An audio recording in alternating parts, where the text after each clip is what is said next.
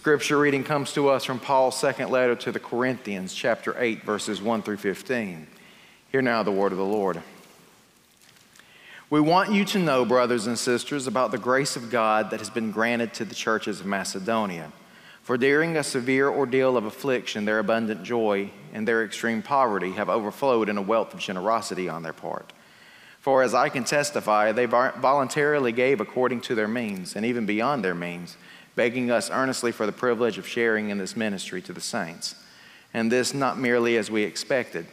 They gave themselves first to the Lord, and by the will of God to us, so that we might urge Titus that as he had already made a beginning, so he should also complete this generous undertaking among you.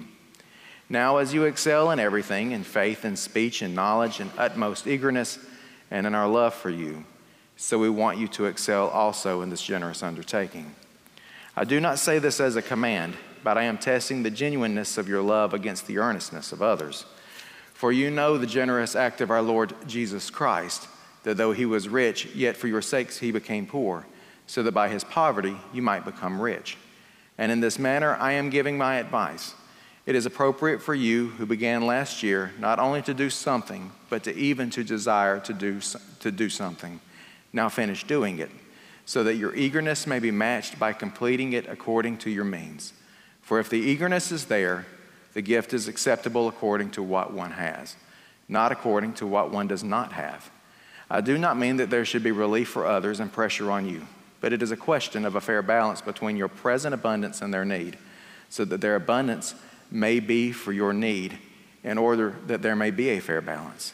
As it is written, the one who had much did not have too much, and the one who had little did not have too little. This is the word of God for the people of God. Thanks be to God. This is, well, just to be perfectly honest, this is a bit of an odd passage. It doesn't, it's not that it doesn't make sense, but it does help when we understand the context and the background. Putting it bluntly, the churches at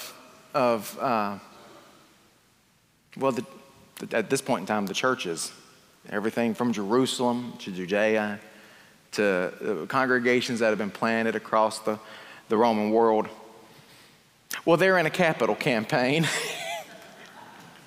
They're trying to raise money for those who stand in need, for mission, what we would call mission and ministries, to plant new congregations, to get folks trained. They're doing all of these things. And the church in Corinth was a really, really kind of rich town. It was real popular because of material and dyes that it produced. It's on a port. There's a lot of trade that comes through. It's one of the wealthiest cities outside of Rome. In some regards, even wealthier than Rome. And they're complaining. They're complaining because, they've been asked to contribute. And they're complaining because they're saying there's a lot of stuff that's going on in Corinth. There's a lot of beginning issues. This is not the right time. How dare you come and ask folks to give? Well, they've got all these things that are going on. We're at the beginnings of the Christian persecution. Now, hold that in perspective and go back and consider what Paul is telling them. Paul is encouraging them, and quite frankly, Paul is doing something that would make me a little uncomfortable, but there's a reason why he is Saint Paul and no one has called me Saint Kevin yet. He's saying, yeah, but I want you to think about Macedonia, the church in Macedonia. They're under severe persecution. They are in a poor community. They don't have all of the benefits that the church in Corinth has. They don't have all of the trade that Corinth has. They don't have all of the opportunity that Corinth has. And yet, here's this line.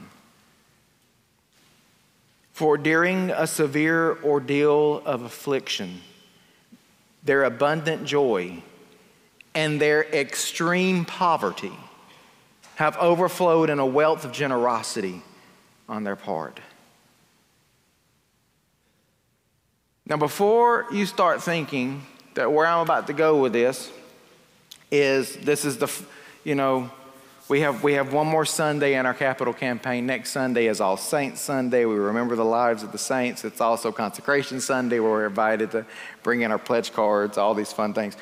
And I know where you're thinking of is that we're about to do what Paul is doing, holding up Macedonia and saying, now these are people who have a right not to be able to give, and they're out giving you, and y'all are the ones that's got all the money here in Corinth. But that's not where I'm going with it. That's not where I'm going with it. The issue that Paul is outlining isn't just simply a matter of budget or finances or offering plate. What Paul is going with is that there are two different spirits that are going on. I don't mean capital spirits or ooga booga spirits. I know Halloween is tomorrow. I'm not even talking about that. I'm talking about attitudes, actions. What Paul would say, there's two different spirits. We would say there's two different attitudes. Because in Corinth, the attitude is, here is my schedule, and here is my day, and here is my needs, and here are my wants, and here are my plans, and I'm going to execute and rock all of these things, and then I'm going to figure out where God and faith fits in with this. And in Macedonia, their attitude is, here is what God is doing, and this is where God is, and this is what God has promised. And so regardless of my current situations, regardless of my plans, regardless of my schedule, regardless of what's going on, this is what I feel called to do, and we're going to follow that first. Do you see the difference? What's the most valuable thing that you have? What's the most valuable gift that you ever give to anyone? Is it your money? Oh, money's important. Again, I would make Craig upset because it's a capital campaign and I'm sitting here going, money's important, but it's not the most important thing. What's the most precious gift you have to offer to anyone? Your time. Thank you, Socks. Your time. Because no matter how much we work, no matter what we do, we can't make any more time. In fact, the notion of saving time is really an oxymoron. You can save time that you spend doing something, but you can't actually save time and bank it. You can't take 4 hours out of the day and add it to tomorrow, right? It doesn't work that way. The most precious gift that we have is our time. And we know this and we understand this. Whether we use that type of language to describe it or not, we get it. In fact, for those of us that work, for those of us that used to work, I guarantee you one of the things that you would do, one of the reasons why we try to get that next promotion or work that overtime is to help earn more, to be able to provide for our families, right? That's one of the things that we're really concerned about, isn't it? We want to make sure that our families have what we want them to have, what they need, yes, but what we want for them as well. But let me ask you something. For those of you that work, for those of you that used to work, how many days do you come in and the people that you claim are the most important people in your life, the people that you get up and you put up with the job and the work, how often do they get what's left over from you? Instead of what's the best you got to offer? Because you've gone to work and you've put up with the idiot there. I don't know if I'm supposed to say idiot in the pulpit or not, but y'all know what I'm talking about. Every job has got one. And if you work somewhere and you don't know who the idiot is in your workplace, congratulations, it's probably you. Because every workplace has got one, except for here. At the church, we do not have one. But every other place, so I've been told, you got somebody. You've got someone that gets on your last nerve, or there is always something that comes up during the week that just grinds your gears, or that stresses you out, or that requires all of your effort and your energy, and you are exhausted and you have to get there. You have to drive from your house to get to wherever your work is. Then you have to get home, and depending on where that is, one of the things I have learned driving around Hoover, Alabama, that is very different from Fruithurst, Alabama. First of all, in Fruithurst, Alabama, if you have driven 5 miles, you are no longer in Fruithurst, Alabama. Second of all, if you have driven 5 miles, you can drive 5 miles in 5 minutes or less, depending on the speed. And you really don't have to worry about it too much because Fruithurst does not have a police department anymore, not since 1976. But in Hoover, I have learned different times of the day matter greatly. 5 miles can take you 5 minutes. 5 miles can take you 30 minutes. And it's the same 5 miles. It's the same road, just depends. And so you got to get to the work, and you're already running late because you left at the same time. And that's the other thing, y'all lie. There ain't no such thing as rush hour. It is not an hour, and it is not the same time every day. It is like there is a collective thing that happens where everybody is late on the same day, right? And so here is the thing. You get up and you're running late and everybody else is running late. And now then this 5 miles that normally takes you 10 minutes is now taking you 30. So you're getting there late and there's a meeting that you got to get to and you're walking into it late and someone's already chewing on you before you get there because now we have cell phones so that they can reach out and touch us wherever we are. We're walking in all stressed. We go through the day. The day is just nuts. We drag ourselves home. Again, that 5 miles or 10 miles takes us now 45 minutes because even though everybody was late this morning, everybody's on time leaving to get home. And we drag ourselves through the door to the people who we say are the most important to us. And they catch all of the emotion that we have bottled up for the whole day. The kid that left their tennis shoes in the wrong place. That, yes, you've told them 100 times to put their tennis shoes up. But they catch it because that's just the last trigger. Boom, and it blows up. Or the spouse that by the time you finish unloading everything from your day, you don't even stop and think that they may have had a day too. And the people and the things that we claim are so important, they don't get what's first. They get what's left. That's what's going on in the church of Corinth. Because they've missed. They have a job to go to. They have a vehicle that gets them there. They have a house to live in. They have a family that's waiting for them. They have food on the table. And because they're an established rich Roman province, no one's coming and knocking in their door because of their faith. But Macedonia is catching it. And the Christians are catching it. And folks are knocking in their door. And they don't have jobs to go to anymore because of the persecution that's going on.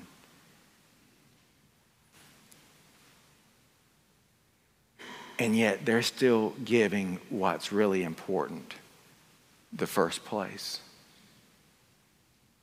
We would call it they're keeping the first things first. It's a generosity of heart. It's an understanding that drops us, that causes us an uncomfortableness. Dare I say it, even conviction. Because the reality is that we can forget. We don't mean to forget. We're not bad people. We don't mean to let our schedules and our priorities get all out of whack. It just happens. Just like we don't mean to come in and lash out at our families on a really bad day. That's not the thought that's going through our heads. It's just that everything else is piled up and everything's gotten discombobulated, and it was one thing after one thing after one thing after one thing after one thing. It's all just one thing that leads us to somewhere we didn't realize we were going before we got there. Because we forget. We forget that every good and perfect gift comes to us from the Father above. That in Him there is no darkness. We forget that we are blessed to be a blessing. We forget that we are called to put first the kingdom of God and God's righteousness, and then trust that everything else will find its place. We forget that we are taught not to worry about what we will eat or what we will drink or what we will wear, because everybody else worries about these things, but our Heavenly Father already knows what we need before we ask. We forget that family is a gift of grace, that the ability to work is a gift of grace, that the ability to learn, to dream, to think, to create are gifts of grace. We forget. We forget. Because there's frustrations and there's difficulty and life happens. In First Church Corinth, just like Bluff Park, Alabama, they forgot. In First Church Macedonia, who had every excuse to forget, was holding on.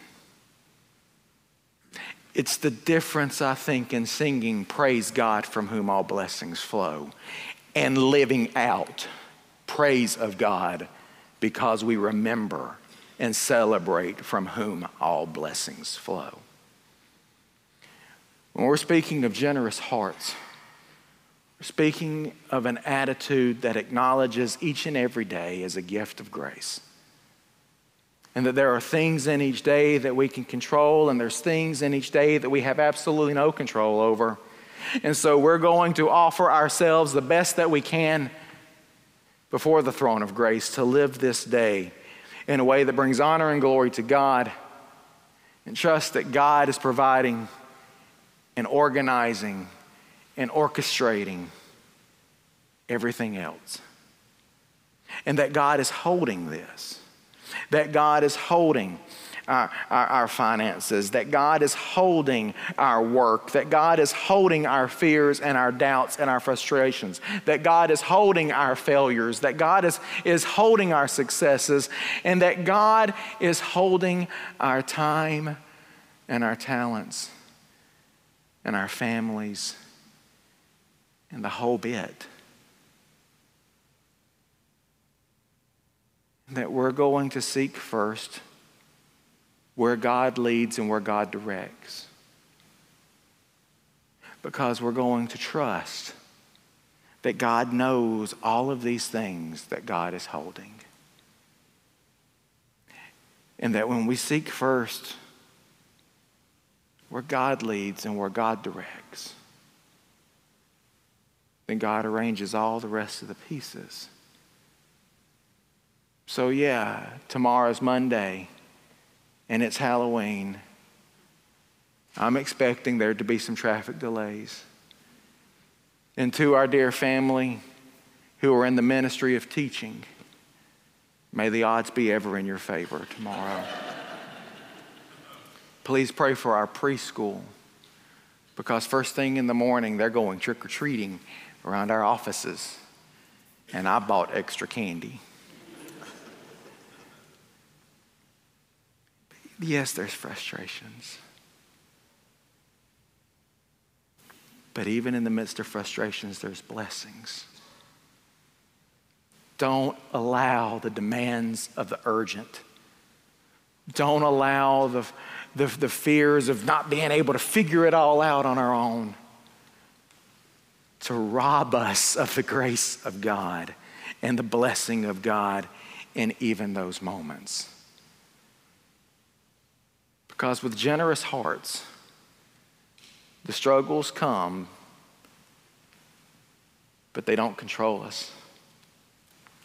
With generous hearts, we recognize our prayers, our presence, our gifts, our service, and our witnesses are all laid out before the throne of grace.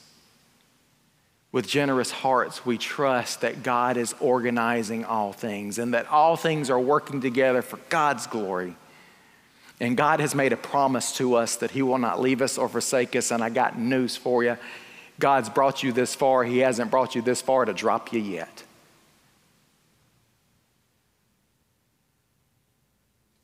So with generous hearts, we know to what we have been called. And with generous hearts, we dare to put first things first. The faith that we profess, the love and the grace of God, the calling that God has on us. And then we trust that everything else will find its perfect place. Amen. Because it's not about a wealth that we bring to the table from which we give. It's not about how much or how little on anything.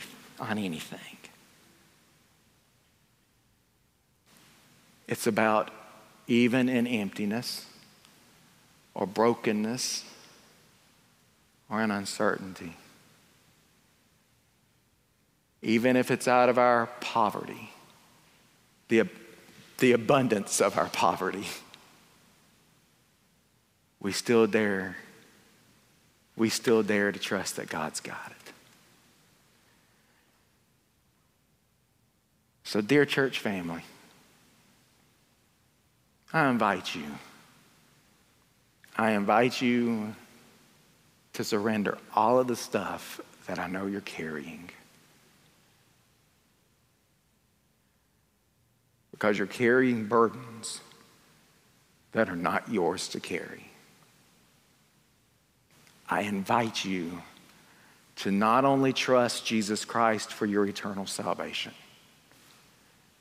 but to trust Jesus Christ with your Monday and your Tuesday and your family and your work. To trust Jesus Christ with the burdens and the stuff that you don't want anyone else to know about. I invite you to stop beating yourself up over your failures and wishing that you can do something different, and give it to the one who will. To experience the generosity of grace from God, to open our hearts to that generosity and live as generous people.